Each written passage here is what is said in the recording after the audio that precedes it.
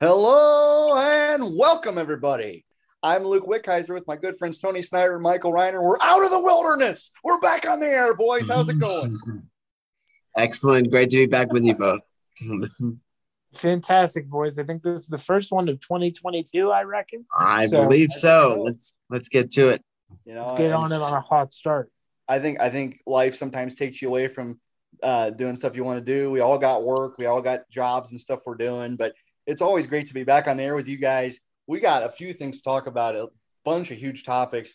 The first one for me that I was interested in talking about is the Deshaun Watson deal with the Cleveland Browns. And boys, I still don't know what the hell to think of this. I mean, me being a Baker fan, and yes, I am a Baker fan. I still like the guy. I do think he caused some of his own issues, which led to this whole thing. But I think the Browns also screwed up in the way they approached the Watson trade. I mean, if they were going to upgrade from Baker to Watson, they shouldn't have told Baker directly that he was going to be the starter or publicly come out and said it. So, but man, oh man, I don't know about Watson as our quarterback. And I don't even know if he's going to play this season. So what's your guys' take on that? Well, I mean, as a non-Browns fan, here's what I think of the deal. I mean, 3 first-round picks for Watson. I mean, is he an all-pro? Yes. Is he a top 10 quarterback in the league? Yes. But for me, at first glance, and what we're going to have to realize until probably midseason is, did the Browns give up too much?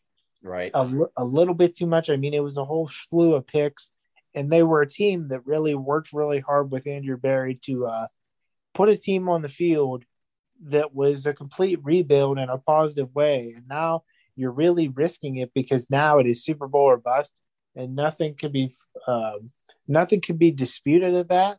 Right. Do I think it was the right move for the Browns to do? Absolutely. Really? Based with the player he is on the field, he's much better than Baker Mayfield, especially a Baker Mayfield that isn't healthy if he never recovers from this shoulder issue. Right. But I think at the end of the day, 3 first-round picks is enough where if this really messes up, the Browns could be in deep trouble. As far as I'm concerned, I think that if you look at it on the surface, I think the Browns, as of now, as of spring 2022, have won this trade with the Texans. But the big thing, could you still win a trade and give up too much capital? Yeah. And it's a real complex situation, but that's the way I see it. We won't really know anything until probably not even a year into this deal, probably the year after. Right. Right. Yeah. And Michael, I'm just going to jump in for a second. And I like the way the Browns structured Watson's contract. And we'll talk about things from a football standpoint. It may touch on the outside off the field baggage a little, but we want to keep it kind of light here because we always do that. But I do like how the Browns structured his first year is like $1 million, but then it balloons to whatever it is per year. I think it's $46 million a year, and you have no room to pay anybody else. And so, like you were saying, Michael, it was Super Bowl or bust. If I'm Andrew Berry, I just put my ass on the line. I mean, sorry to be blunt, but if you don't win the whole thing in the next couple of years, what the hell is it for? Because you don't have a 5-year plan like you might have had with Baker or some other rebuilding project or a young quarterback. I mean, you declared if you're Andrew Berry, you declared with a trade like this that you're going to go win the Super Bowl. And to be honest, guys, and I hope he's right, I hope it works, this is going to blow up in their face. I honestly just have this bad, rotten gut feeling. And it has James Arthur Haslam III written all over it. And he's just desperate, I think. I understand from a football standpoint, it's a major upgrade, but it's the Browns. I'm just going to say it. It's the Browns. We have been known to just screw shit up, totally screw the pooch to high heaven here. It's just, I don't know. I mean, we'll see, but man, oh man. And we haven't even gotten into the part where the league level suspensions. I mean, you could get anything from nothing, which I don't think he's going to get nothing. I think he's going to get at least 4 to 6 games. And then you got to deal without him. You have Brissett, which he's a good quarterback, but man, I don't know, and that's where, and yes, I supported Baker as a quarterback, and yes, I understand he's limited, but at least with Baker, you were safe as far as you knew where you were supposed to go with him. Like if he didn't do well this next year, you could let him go. No harm, no foul. He knows it. I'm sure he knew it at the time. and then you could draft a rookie in a deep quarterback class. But hey, Haslam just put his ass on the line, and so did everybody else. So we'll see what happens. But as far as the other quarterback and the other new quarterback in the AFC North, why don't you give us your take on what the Mitchell Trubisky signing means for Pittsburgh, Michael? I'm kind of interested to hear your take. Me personally, as a Steeler fan, this is not me being a homer. I love what the Steelers are doing. Okay. In all facets, for a number of reasons. One, this Mitchell Trubisky deal. I believe that it was only $12 million over 2 years, but it's 14. But it's $14 million in incentives. So basically, he's getting paid $6 million a year for the first 2 years of his deal. For the 2 years of his deal, and then those 14 are up into incentives. That doesn't necessarily mean that he's going to reach all of his incentives and he's going to make 14, which then equals out to 27, 26, 27. That means that it could be what he receives. We don't know. So I think it's an interesting case. This is a guy who was the former number 2 overall pick, and I think it was the 2017 draft. This is a cat that was taken in that spot because a team believed in him. So I think it's only right that the Steelers believe in him as a low-cost investment.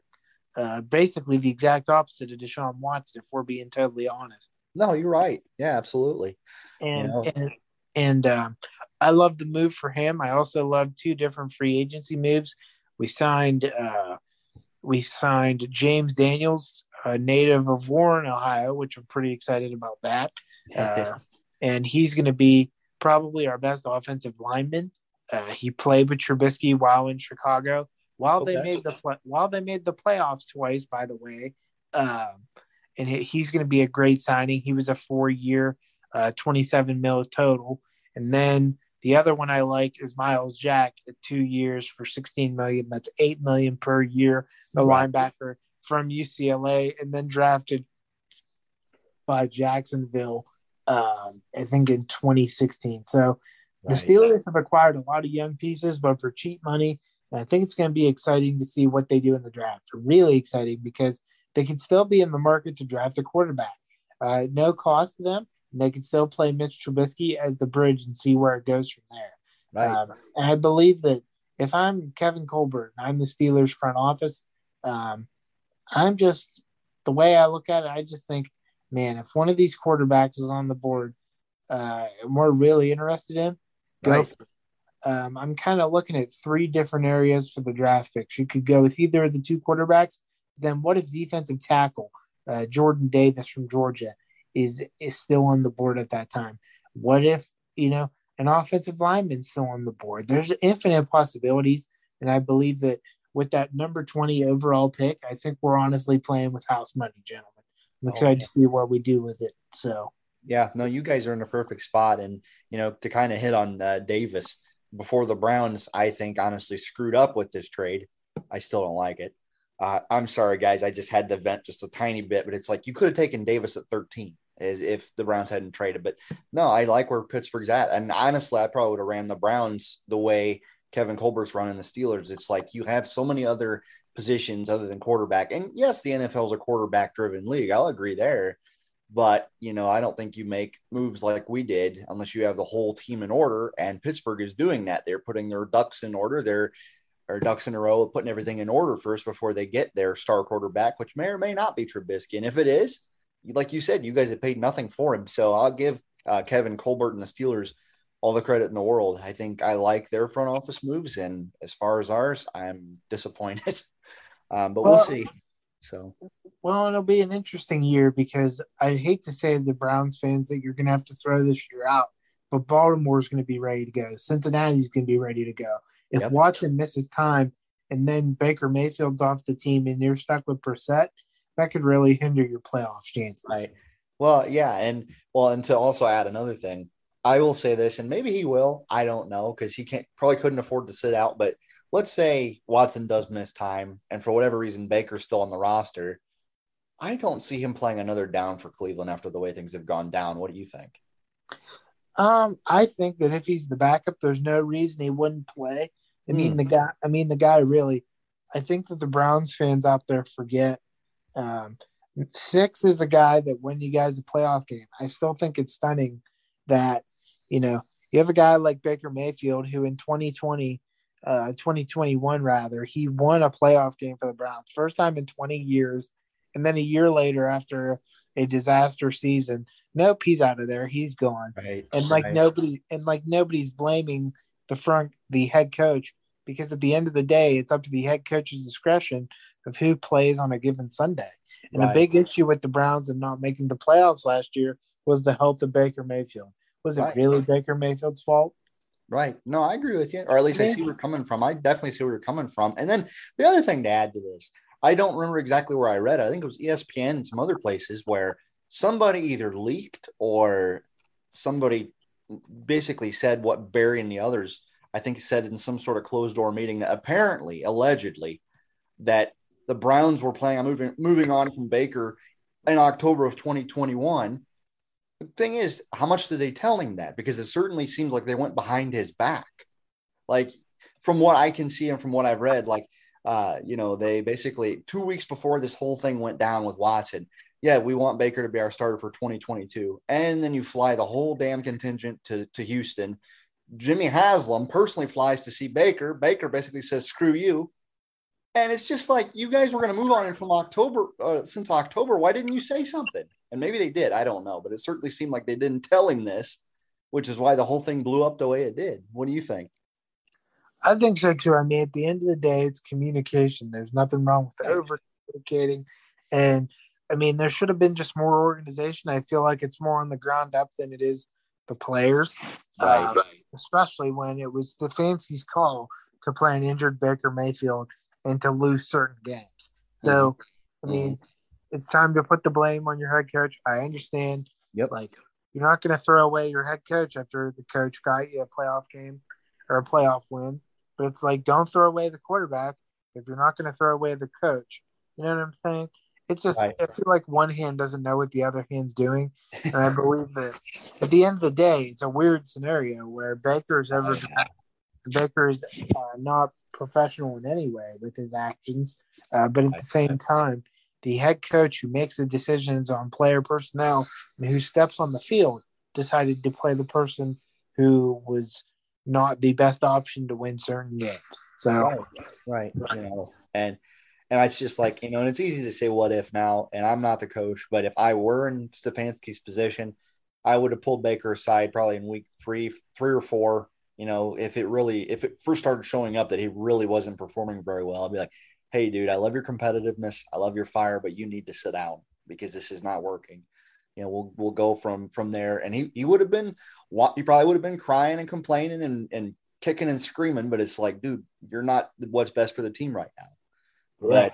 But I don't know. It's just, it's weird. And then you got the whole other PR stuff, which I'm not going to touch on this too much, but like, I just find it also ironic that Andrew Berry, I think he was the one who said it, that they wanted an adult at quarterback, yet you signed a guy who's got 22 civil suits still pending. It's like, come on now. I mean, I know Baker has his antics. I know he did some things that caused some of this, but it's like, why would you sign a guy that's under that much scrutiny and say you wanted an adult at quarterback? It's just bad optics. It's bad PR, man. I mean, I don't know. I wouldn't personally, as a GM, I wouldn't have touched it, but I understand why they did. I just hope it works. So, right. But switching gears from the Browns, which thank goodness we can switch gears from them. But switching gears from football to the hardwood, Tony, we got a monster game coming up tonight.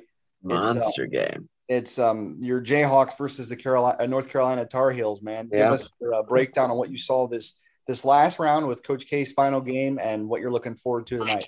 Well, I'll tell you, I expected the Blue Devils to lose a lot sooner. They are a very, very talented team, but they are a very young team, and they lost some during the regular season that I feel like they shouldn't have. Right. But they had good runs, certainly not what Duke fans were looking for, to which the rest of us say, well, thanks for that. North Carolina, the bigger story here, though, is North Carolina, depending on who you talk to, I don't know if I agree with them, but there was some talk before the Duke game to end the regular season that North Carolina was a bubble team. Really? Then they went into Cameron Indoor in Coach K's last game at home, and really just took them to task. It was a blowout win. Took them back behind the woodshed, didn't they? It was truly something, and and they haven't lost since, and really playing well. There was the possibility for a hiccup against Baylor a couple rounds ago. Brady Manick was ejected on a flagrant foul call with, I don't know, 10, 12 minutes to go in the second half. North Carolina was up 24, and I think North Carolina ended up winning by 6 in overtime. So I expect North Carolina to be very ready. Kansas has been challenged a lot more in the regular season than we're used to necessarily. I think 5 or 6 losses, maybe a couple more. But Kansas is playing extremely well at this point too, and if it's not a classic, I would be very much surprised. I don't see a blowout either way. Who do you think's taking it tonight? Boy, your gut feeling. Who do you think? Right now, I would say that Kansas will take it, but it'll be close. I think that it will be probably 2-4 either way. I don't see either team blowing the other one out. I think that it'll be probably in the 80s or 90s. Whew. So a shootout, huh? Yeah, 90-86 or something like that is what I would think. But could be in the 50s or 60s too. So we'll see. And that's at 9:00, and I believe that's on CBS. Oh yeah. So we've got about an hour and a half before tip. So, but I get games like this with significance like this once every 5 to 10 years, right? I really love both teams, so I'm gonna just try to enjoy myself. Well, and like he was saying, folks, you should have heard him before the recording started. Like he was saying, he's got North Carolina on one end, Kansas on the other. He can't lose. Yeah. And so usually I'm whining and complaining because somebody I love lost to somebody I don't like at all. So there you have it. Which, again, let us remind the listening audience out there, they've heard past episodes, this guy's hate list is a mile long. That's what I'm on. It is somewhat substantial, yeah.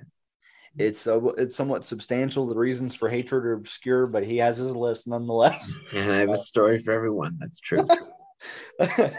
By the way, before we move on too far, hats off to my UConn Huskies women's basketball team. They had quite the run with a very depleted roster. They made it to the championship game last night, but were taken out by a very, very excellent South Carolina team. So hats off to both squads on that last night.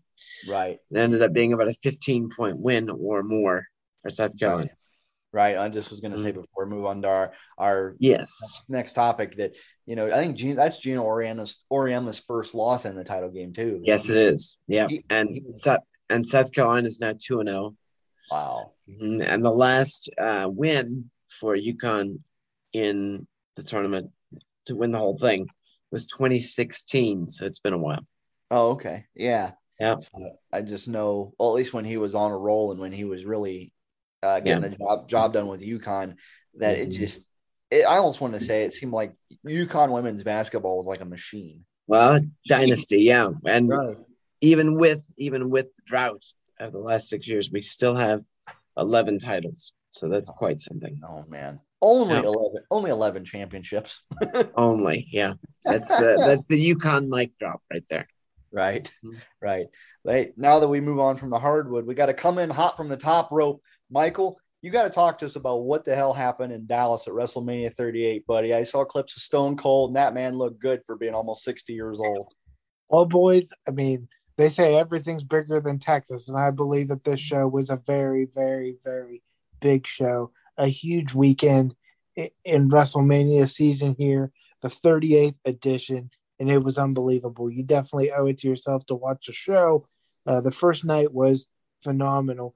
And by the first night, I mean Friday night with the Hall of Fame. It was excellent. We got to see The Undertaker have played possibly the best Hall of Fame speech ever. Honestly, felt like a TED Talk, boys. Man. It was like he was reaching out and he was touching you through the TV. I highly recommend if you want some motivation for your week, look that one up for the Dead Man. I got 15 years of watching him as a fan, 30 years of dominance.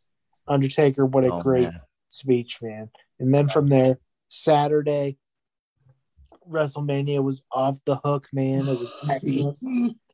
Got a chance to watch, and nobody expected it. Stone Cold Steve Austin, his first match in 19 years. Wow. It was with this guy named Kevin Owens. Kevin Owens was about to hold his Kevin Owens show, kind of like a Piper's Pit type segment. But everybody was thinking, there's no way Austin's going to really have a match. They have this impromptu, no holds barred match. And man, oh man, the place went nuts in Dallas Cowboy Stadium. And it was in Dallas. This is Austin's hometown. Right. It was also Undertaker's hometown. It's a big deal. The history of these two men and the history of Texas wrestling, it was just a celebration all weekend. And to see Austin drink some Steve Weisers and get the win there was massive. And then from there, Sunday, a little bit more of the same, but this time we had Pat McAfee in action. If you're fans of his YouTube show, I'm sure that sports people around the world know who this guy is. Oh, man. He had his match with a guy named Austin Theory, who's a young guy, and then Vince McMahon actually managed this Austin Theory in the ring. And then when the match was over, Vince McMahon decided to get physical, and then he beat Pat McAfee in a match. And then what do you know? The glass shattered again, and Austin came out and stunned Vince and put the bow on the greatest rivalry ever. To be fair, I mean, this Austin McMahon rivalry is the best wrestling storyline rivalry ever. Man. To see it end in the great state of Texas with the loudest that I've really have heard a wrestling show in many, many years. It's the perfect storybook ending to Austin McMahon, and to throw Pat McAfee in there. It was just an electric night, an electric weekend. And then we had, of course, Roman Reigns beat Brock Lesnar in the main event for the Undisputed Championship. And I have a feeling that Roman's cousin, Dwayne, might be knocking on the door here for next year's WrestleMania in Hollywood. I think that I know somebody who would be an amazing opponent for Roman, and I think he doesn't have to look that far. I think that there's a major actor in Hollywood that might have something to say about that also happens to be his cousin. That maybe, you know. His name's Dwayne. I think we all pretty much know like who I'm referring to. If Rocky could make an appearance next year in Hollywood, it'd be icing on the cake. But I tell you, this Mania here in Dallas was near perfect, and looking forward to next year. And I'm going to be definitely watching Monday Night Raw at 8 o'clock here before the National Championship Game. See if anything comes off the hook on Raw after Mania. So, you know, Michael, I haven't consistently. I mean, I've watched matches here and there. I haven't consistently watched WWE since I was probably in college at Kent State. That's probably 2012, 2013, maybe back when they had the whole Authority storyline. Remember that? With Triple H and Stephanie McMahon and them. It was all right, but hey, maybe if they can put on wrestling shows like what you just mentioned, and I got to go back and watch WrestleMania now just to see Pat McAfee kick ass along with Stone Cold. But we ought to get back into this now since we had a great show with WrestleMania in Dallas. It was an awesome one, boys. I highly recommend going back and watching it on Peacock. You got it, dude. I actually have Peacock, so I'm going to have to go back in and check this out. And in the meantime, you guys can check this out when it goes live on Spotify. But until next time, I'm Luke Wickheiser with my good friends Tony Snyder and Michael Reiner. See you later, everybody. Have a good night, everybody.